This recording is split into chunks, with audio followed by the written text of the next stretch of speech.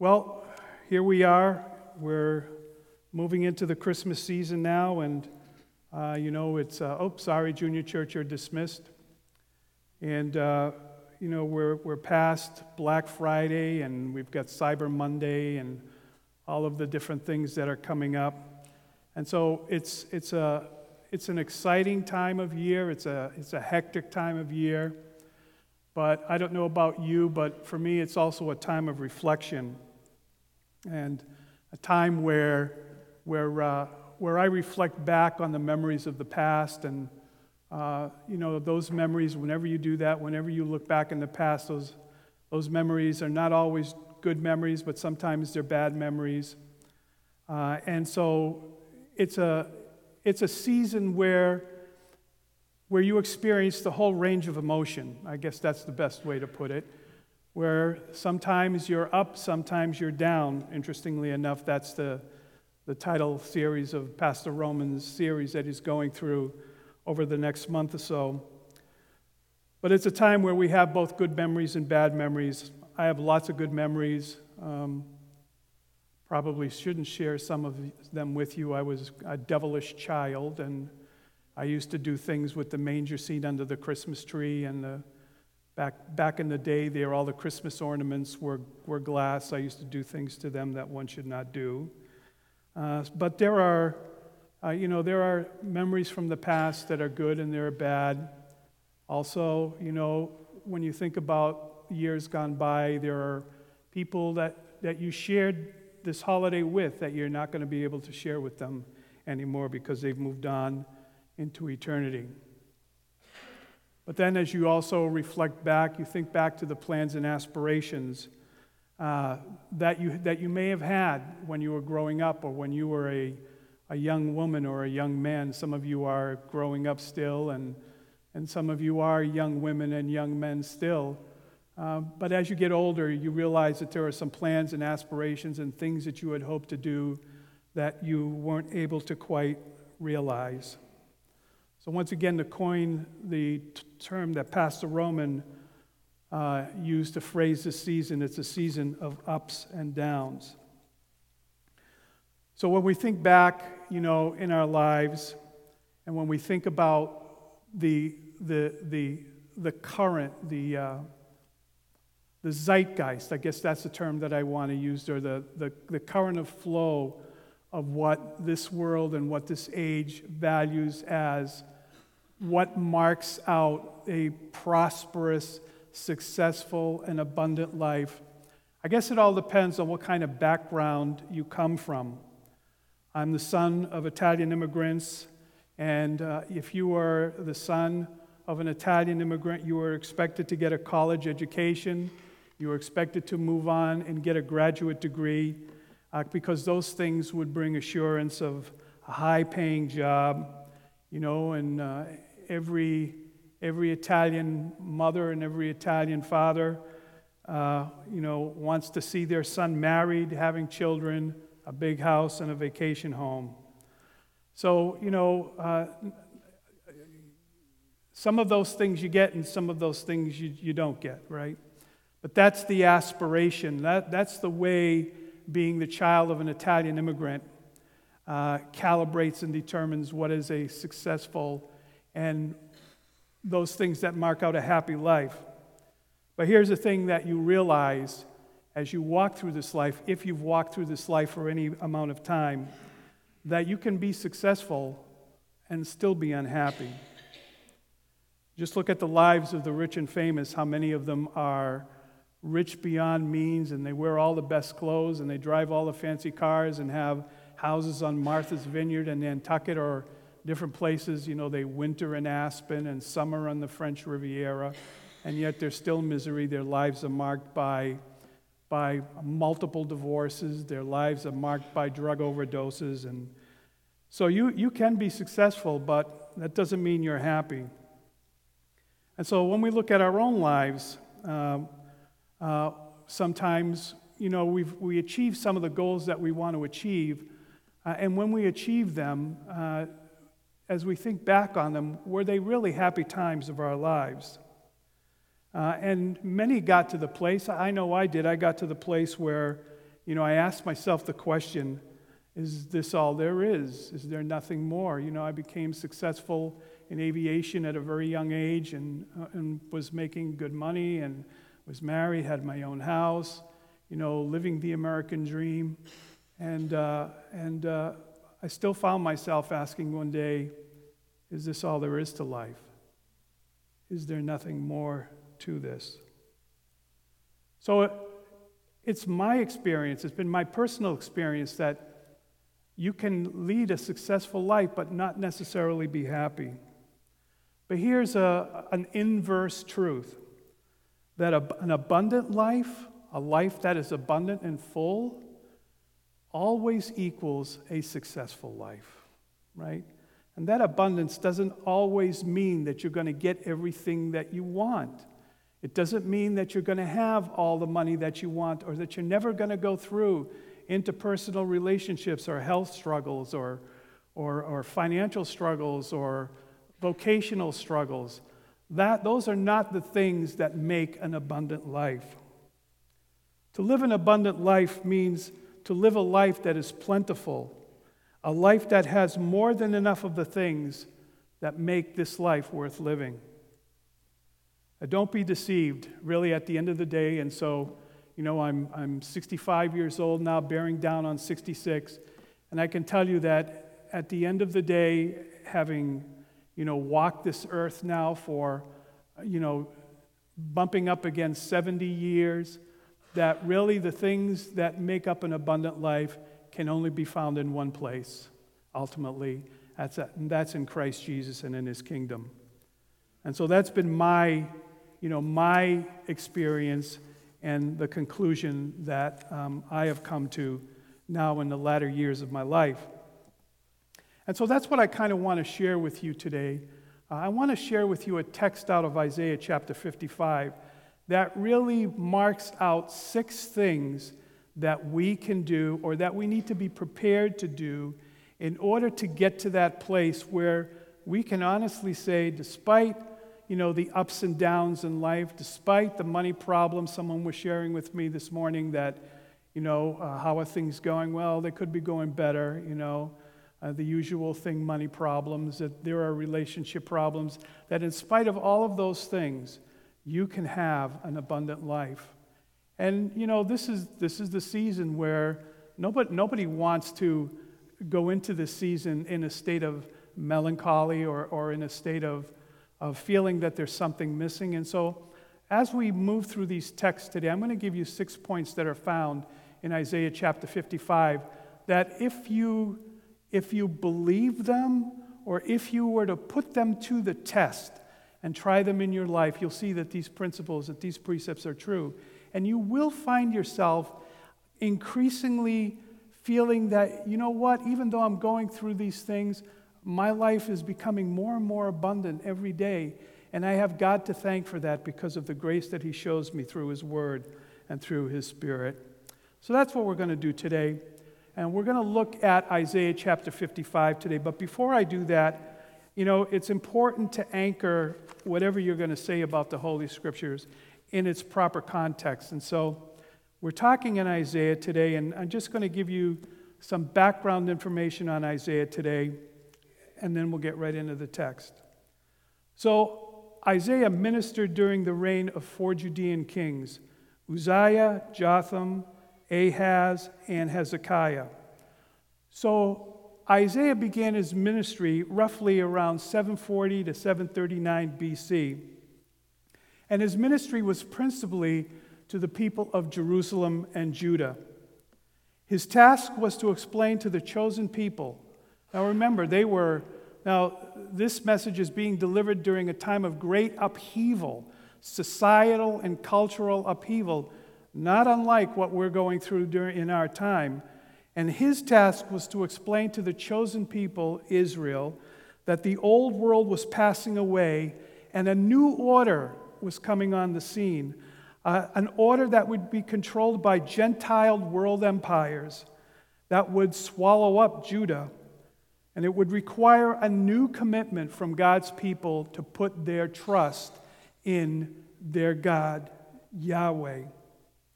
The 10 northern tribes were irrevocably destined to be conquered and departed from the land, not to return, by the way, until they are brought back during the time of the Great Tribulation. So the 10 northern tribes are still in dispersion. The southern tribes would be conquered and carried away to Babylon, but they would return after 70 years, and they were to trust the word of the Lord and submit to their Babylonian captives. Now, the book of Isaiah contains more prophecies of the Messiah than any other book in the New Testament. And it's divided along these lines. So if you were to go through and study Isaiah, you would find that in Isaiah chapter 1 to verses 39, the Messiah is portrayed as the coming king who will vanquish all of the enemies and foes of Israel.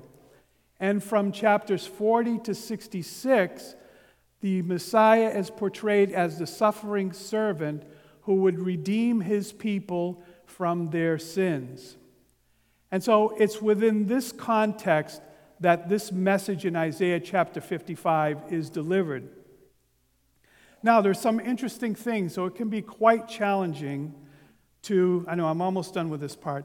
It can be quite challenging to discern the time reference exactly to whom Isaiah is speaking. For example, you'll find prophecies in the book of Isaiah where Isaiah is a prophet living during this time who's prophesying or bringing a word to his contemporaries that God has given him to bring. There are other times when Isaiah is delivering a prophecy from his time period to a people who will live in the future. And then the most confusing one is there is Isaiah speaking as a prophet to a future people as being present with them in that future time. And so that's where Isaiah 55 comes in. He's speaking as if present in the future during the time of Judah's captivity in exile. Okay, so that brings us now to Isaiah chapter 55 and the 6 points, the things that they needed to keep in mind while they were in captivity, that even though they looked around them, they were far from their homeland, and they were a people who had been subjugated, and they were a people who were at the mercy of their captives and really couldn't see any light at the end of the tunnel. God brings this message to them through Isaiah to say, look, if you do these 6 things, even though right now things are not the way you want them to be, even though as you look upon your circumstances, you don't see yourself as being successful, you will still have an abundant life, and I will take care of you in the place where you are. Point number 1, recognize that you have a need. Recognize that you have a need.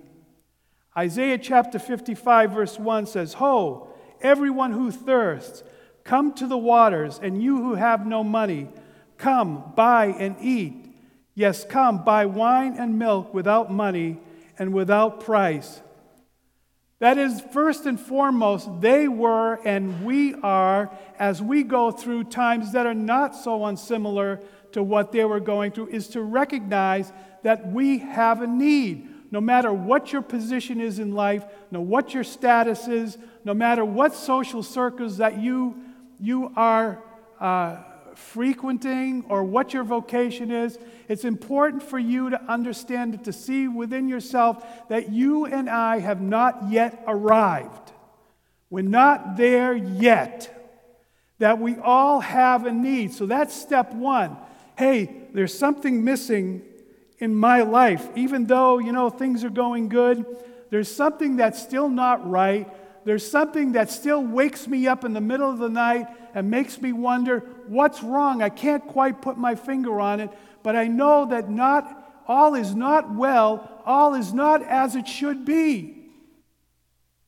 When that happens, there are generally one of 2 ways that people will deal with that. Number 1, if you've sat under the ministry here for years, you'll remember that I've said many times, that many times people will deal with these feelings of finally recognizing that they have a need by turning to the anesthetics of the world, the anesthesia that the world has to offer.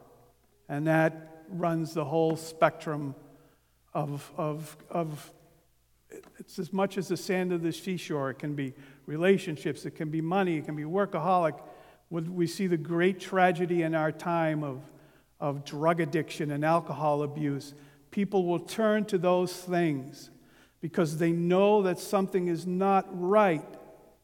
Something is not well. Everything is not all okay in Kansas. So sometimes people turn to that. But the Scripture tells us to turn to Him, to have the courage to say, you know what? Things can be better. Even though I have all these things, there's something still missing. I don't know what it is, but I have to admit it. I have to finally be brave enough to have enough courage to say, yeah, there's something missing, and I need to find out what it is. You've got to go to the place where you can get what you're looking for. We've been deceived into thinking that it can be bought with money, but it doesn't involve money. You can't purchase it. As a matter of fact, we're just wasting our money trying to purchase it. As a matter of fact, in Isaiah chapter 55, verse 2, it says, "Why do you spend money for what is not bread?" Bread here is being used metaphorically. Is that which fuels and feeds the internal life, the spiritual life, that thing which gives us the drive to walk forward each and every day, to put one foot forward down in front of the other in spite of all of the obstacles and adversities and tragedies that we face. You can't get it with money. So God asks through the prophet Isaiah, why do you spend money for what is not bread? And your wages for what does not satisfy. You know what it is like, right? You buy a shiny new toy, a new computer, whatever your stick is, whatever thing. Some people it's video games, other people it's boats or motorcycles or cars or computers or whatever. You get it. Especially, how many of you have been there, you really wanted this new vehicle and you went out and bought this brand new car. It's beautiful, it's shiny. You don't want to take the dealer sticker off of it, and you love it. You love the smell of a new car. And then 6 months later, it's like, man, I still got to pay for this darn thing for another 6 years. Right? You thought that car was going to bring you some satisfaction, but all it brought you was 6 years of payments. And your wages for what does not satisfy. This is what God says. Listen carefully to me and eat what is good, and let your soul delight in abundance. So recognize that you have a need, number one, and recognize that your need will be filled only from coming and listening and following God's formula. So point one, recognize you have a need. Point two, incline your ear to God. In Isaiah chapter 55, verse 3, it says, "Incline your ear to me and come to me. Hear, and your soul shall live, and I will make an everlasting covenant with you, the sure mercies of David." So that word incline there means to be drawn to an opinion, to be convinced of something, but not only to be convinced of something, but to be intentional, to respond in a certain way in your life. You know what? There's something missing. I'm finally admitting it to myself, and everything that I've tried so far isn't working. That hole is still there. That void is still there. That feeling of angst and anxiety is still there. It's not going away. Everything that I've tried is not fixing it. It's still there. It's there. God, help me deal with it. And I'm going to listen to you. Finally, after all these years of trying to do it my way, I'm going to listen to you, and I'm going to start not only listening, but putting into practice what your word says I ought to do. So to incline is to be drawn to an opinion of or a course of action, to just, I'm going to do it. I'm going to do it. Years ago, many of you are too young for this, but there used to be this investment company called E.F. Hutton. How many of you remember E.F. Hutton? How many of you remember the commercial of E.F. Hutton? As soon as someone said E.F. Hutton, everybody in the vicinity went, right? So this is what God is asking us to do. He's asking us to listen to Him. You recognize that you have a need that you can't fill. Now it's time to start listening to what I'm telling you to do and put it into practice. After you recognize that you have a need, then make a decision that you're going to go to God for the solution. You're going to go to God for His guidance. There's a promise there. The promise is, your soul shall live. Or a way of saying that in the common vernacular is, man, it's going to be a great life. And man, it is a great life. I don't mean it's a life without fear. I don't mean that it's a life without sorrow. I don't mean that it's a life without adversity. It contains all of those things. But here's the things that I've learned after all these years. I've been walking with Christ now for 35 years. I got saved at the age of 30. That there are things that you will learn in the times of adversity. You will feel the presence of God. God will show up in your life during those times of adversity like in no other time. You feel the presence of God. So yeah, even in the midst of that adversity, even in the midst of that sadness, even in the midst of that tragedy and catastrophe, it's a great life. But then there's other parts to that life that make it great too. When you're in fellowship with other believers, you have people who are on common ground, or you sometimes wonder, man, am I doing what God wants me to do? I feel like I should be doing more, and then bam, all of a sudden God sends someone your way, and you get the clear message that God wants you to share Christ with them, and you share Christ with them, and you become involved in the lives of people and see how you can see the transformative work of the Holy Spirit, not only in their lives, but in your lives. So there's good times, and there's bad times. There's seasons of joy, and there's seasons of sadness. But the promise is that if you incline your ear to me, listen to my guidance, and put it into practice in your life, your soul shall live. You will have a great life. And God promises that He will never leave you. You'll never be left hanging on a cliff or on a tightrope by yourself. And so the next verses 4 and 5, God brings them and us back to David and what David declared. Look at what it says in Isaiah chapter 55, verses 4 and 5 as we move on. Indeed, I have given him as a witness to the people, David, a leader and a commander for the people. Surely you shall call a nation you do not know, and the nations who do not know you shall run to you, because of the Lord your God and the Holy One of Israel, for He has glorified you. There's a lot of stuff there. Let me just take a minute or two to unpack some of that. First of all, he points to David. Now, let's think about David for a moment, right? So David was, he was out in the field tending to sheep, fat, dumb, and happy, and all of a sudden he gets called, to be is anointed as the next king of Israel.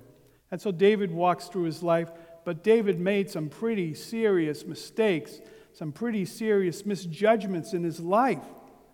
Can anyone tell me one or two of them? Anyone? Doug? Bathsheba.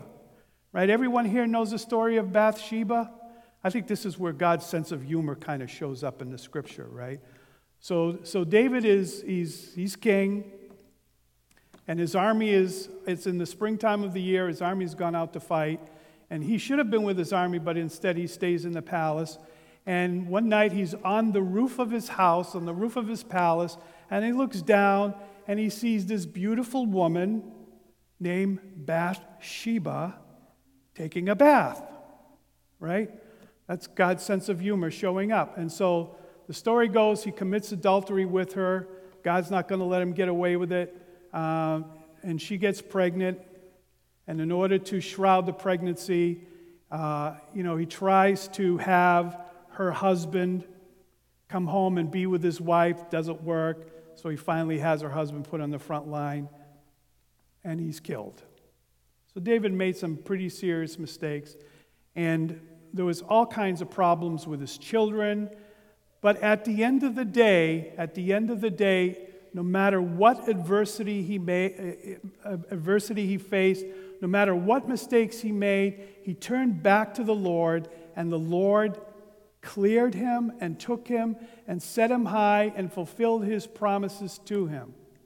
Now next level, let's think about the nation of Israel and how they rebelled against the Lord right from the get-go. I don't think 15 minutes passed between the time they agreed to the covenant on Mount Sinai until they broke the covenant. And throughout all the history, you see them being unfaithful to their God, even up until this present time. But God is still faithful to them, and He will bring them back, and they will walk in obedience to Him. And they are still His chosen people. So when God makes a promise, He keeps His promise. And He works the course of history, He works the course of providence, as we call it, in their lives. And He's working the course of providence in your life, despite the things that you're going through, to bring you to His end, the end that He has designed for you. So if you look on the success of David, when he finally chose to follow God's command, you can have, and we can have, the same results.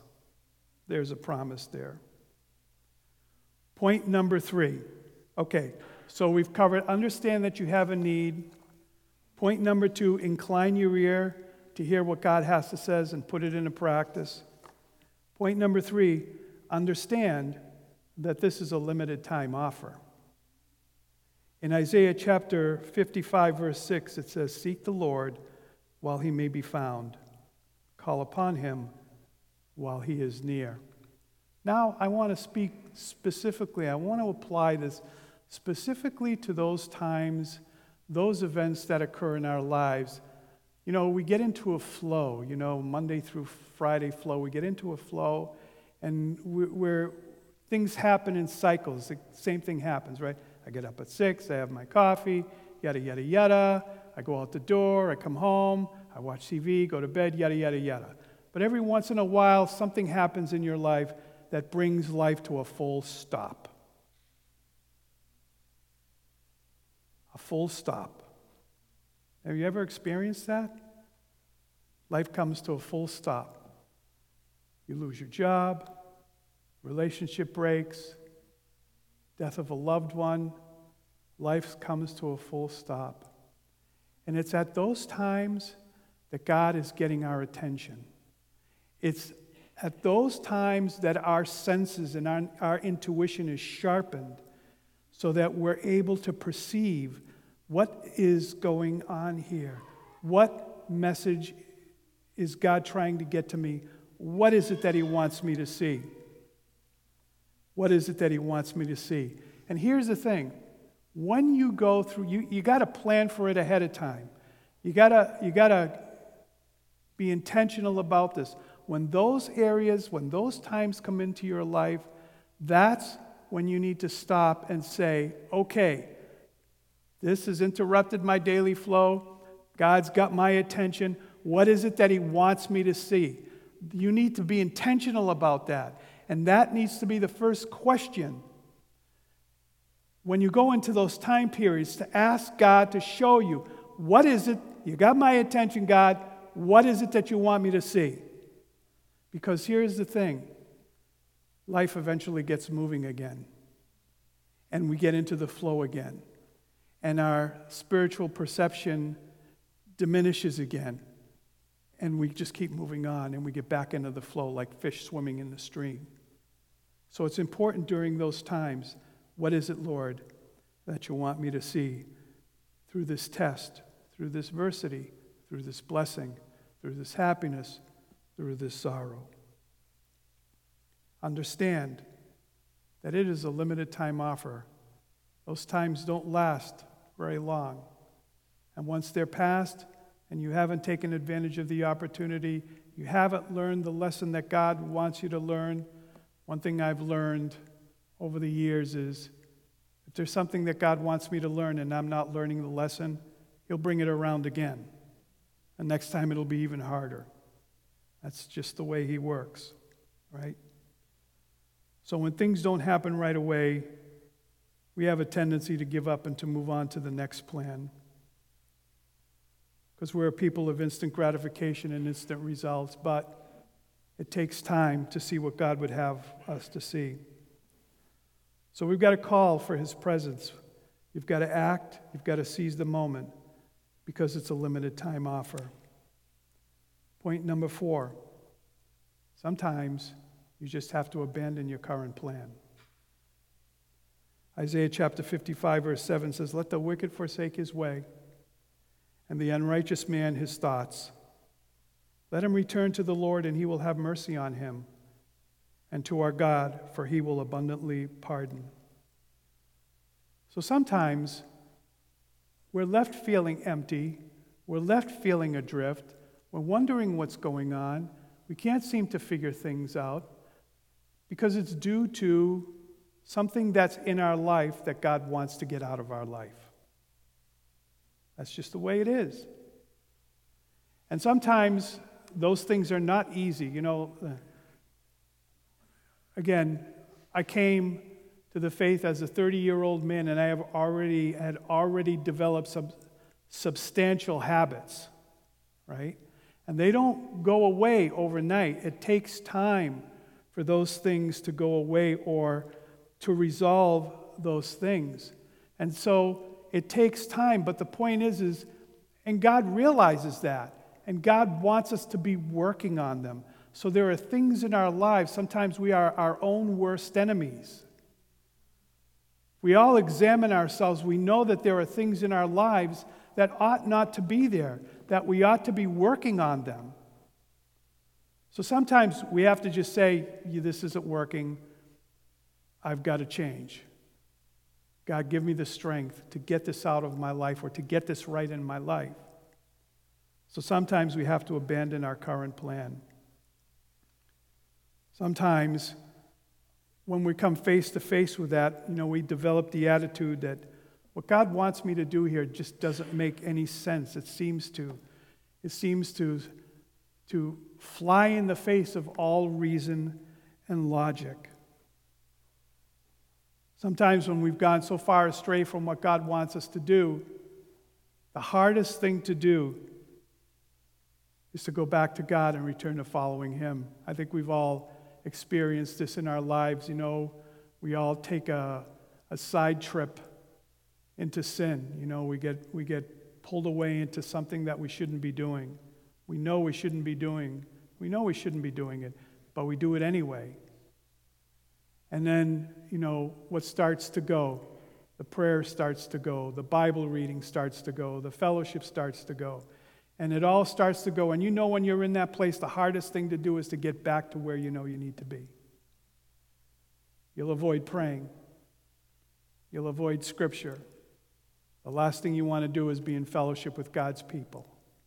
And so you stay away. And it's put you on a path. It's put me on a path at times that I knew I needed to get off. And God brought me to the point where I realized that path that I was on, I had to abandon and turn away from it. So that's point number 4. Okay, so point number 1, recognize that you have a need. Point number 2, incline your ear to God. Point number 3, understand that it's a limited time offer. Point number 4, you have to abandon your current path or plan. Point number 5, and this is the hardest one in my estimation. Understand that you're never going to see the whole path. You're never going to see the whole plan or formula in advance. So when you finally say, God, I'm ready to do it your way, this doesn't make any sense to me, but I'm going to do it your way. And then you find out that God never really seems to show you more than one step ahead. Never shows you more than one step ahead. There are, corners you can't see around as you look forward. I don't know how this is going to work out. I can't even see 5 feet in front of me in this. There are blind corners. There are hairpin turns. There are steep grades, steep slopes. You don't see the path forward. But that's the path that God wants you to walk. You know why? Because it says in the scriptures, in the book of Habakkuk, the just will live by his faith. We're called to a life of faith and a call to trust. In my estimation, this is the one that I kick against the most. Still to this day, I kick against it. Sometimes you just can't see the path forward. God never seems to show you more than 1 or 2 steps in advance. And you just say, I'm going to walk it. I'm going to walk it. Even if it leads me off the edge of a cliff, I'm going to walk it. So understand that you're never going to see the whole plan or formula in advance. Isaiah chapter 55, verses 8 and 9 says, For my thoughts are not your thoughts, nor are your ways my ways, says the Lord. For as the heavens are higher than the earth, so are my ways higher than your ways, and my thoughts than your thoughts. The reality is God's plans, his thoughts, and his purposes for our lives are oftentimes much different than our own thoughts and plans for our lives. That his ways are not our ways. The path or methodology that God uses to get us to where he wants us to be are different than the methodology we would like him to use oftentimes. And his ways are higher than our ways. That is, it's beyond our ability to understand or follow. It transcends our ability to comprehend. So you're never going to see the whole plan from start to finish. And finally, point 6. Believe that God's formula has a 100% track record for success. And it does. 100%. It's never failed, not even once. Closing out, verses 10 and 11. For as the rain comes down and the snow from heaven, and do not return there, but water the earth and make it bring forth in bud, that it may give seed to the sower and bread to the eater. Listen, here it is. So shall my word be that goes forth from my mouth. It shall not return to me void, but it shall accomplish what I please, and it shall prosper in the things for which I sent it. So there is a guaranteed result, right? So you find yourself in that place, I mean, I'm 65 years old. I'm coming up on 66, and there are times when, I wake up in the middle of the night and like, what's going on? I'm just have this feeling of angst and anxiety. I don't know what it's coming from. What's going on here? And this is kind of the process that I need to follow through this, and I want to propose that it'll work for you too. Okay, what's going on? God, I'm listening. I'll do whatever you tell me to do. I'm going to move on it right away because I understand it's a limited time offer. And I also understand that I'm not going to see everything in advance that you want me to do, but I'm going to follow you because I know that you have not let me down once in my life. Your promises have always come true. So there's the guaranteed result. Isaiah chapter 55, verse 12 says, For you shall go out with joy and be led out with peace. The mountains and the hills shall break forth into singing before you, and all the trees of the field shall clap their hands. Joy, the feeling of happiness that comes from success, good fortune, and a sense of well-being. Peace, a state of calm, quiet, freedom from disturbing thoughts and emotions. How many of you could use a little more peace in your life right now? It's many of you. Well, there's the promise there. If we will implement these 6 principles in our life, this was the promise that God was making to the Jews who were captive in Babylon, far from their home, in many cases away from their families. Even though you're there, if you do these things, I promise you, you will have an abundant life, even there. And I will be with you, and I will never leave you nor forsake you. So peace is a state of calm and quiet, freedom from disturbing thoughts and emotions. We could all use that.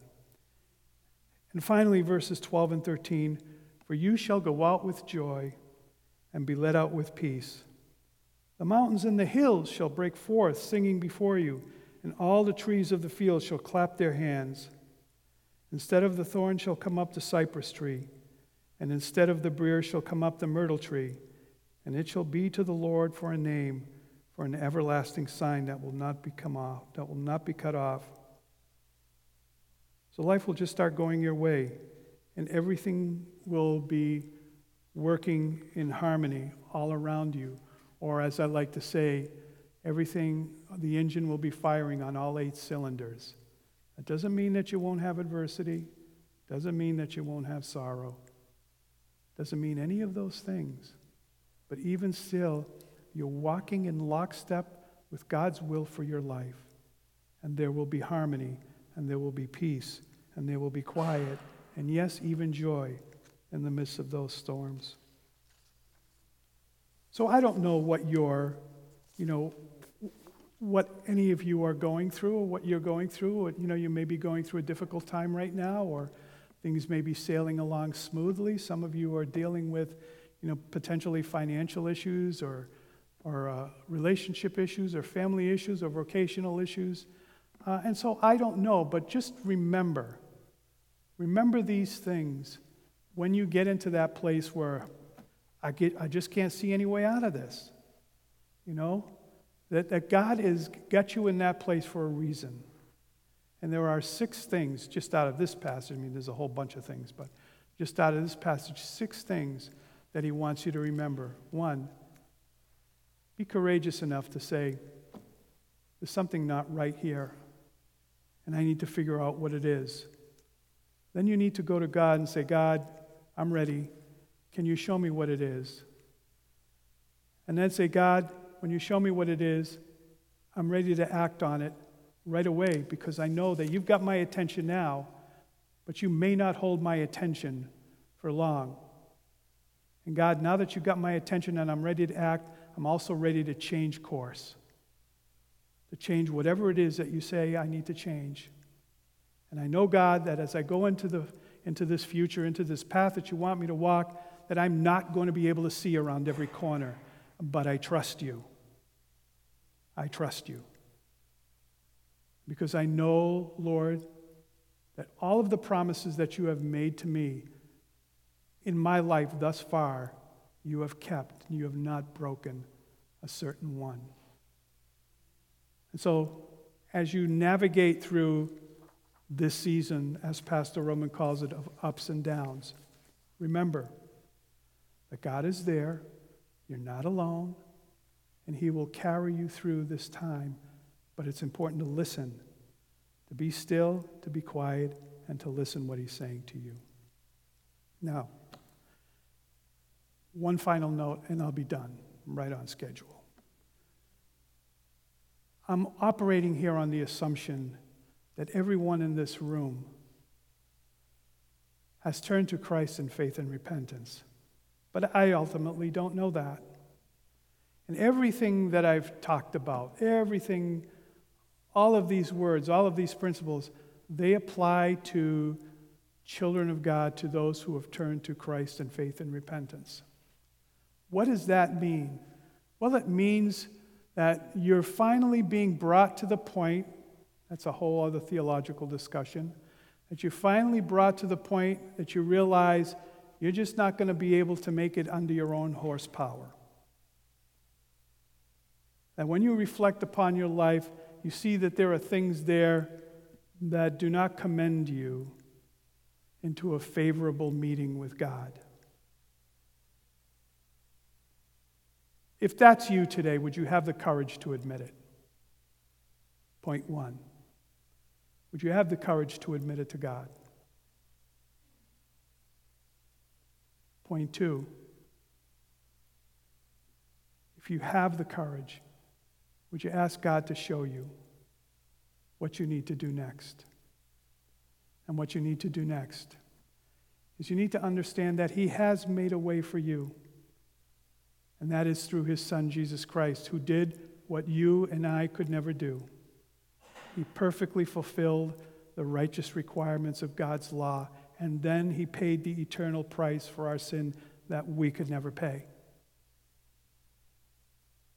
Point three, understand that it's a limited time offer. Once you go off into eternity, that's it. There's no purgatory. If you're a Roman Catholic, there's no purgatory. There's no limbo. There are none of those places. Once you blast off into eternity, that's it. So this is a limited time offer. Point four, maybe it's time to change direction. Abandon the path and walk the path that the Savior is calling you to. Point five, you're never going to see around all the corners as you make this journey. Point six, I promise you with 100% certainty that if you have not placed your faith and trust in Jesus Christ, that if you do that today, you will be eternally secure. God will never leave you nor forsake you. And so that's what I want to leave you with today. That you would speak with someone today. Speak with Pastor Roman, speak to one of your deacons here, speak to someone that you trust who can seal the deal, so to speak, and that you can leave from this place assured that you are a child in the hands of God, and all of the promises, everything that we've talked about here today, you have become an heir to. They will be yours with all certainty.